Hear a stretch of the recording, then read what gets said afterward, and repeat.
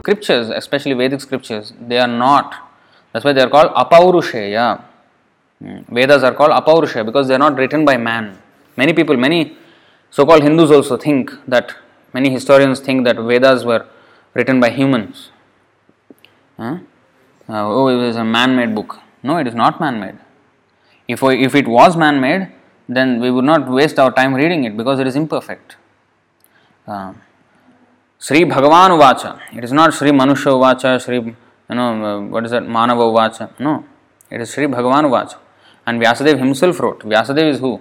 Krishna Dvaipana Vyasa. He is Krishna himself.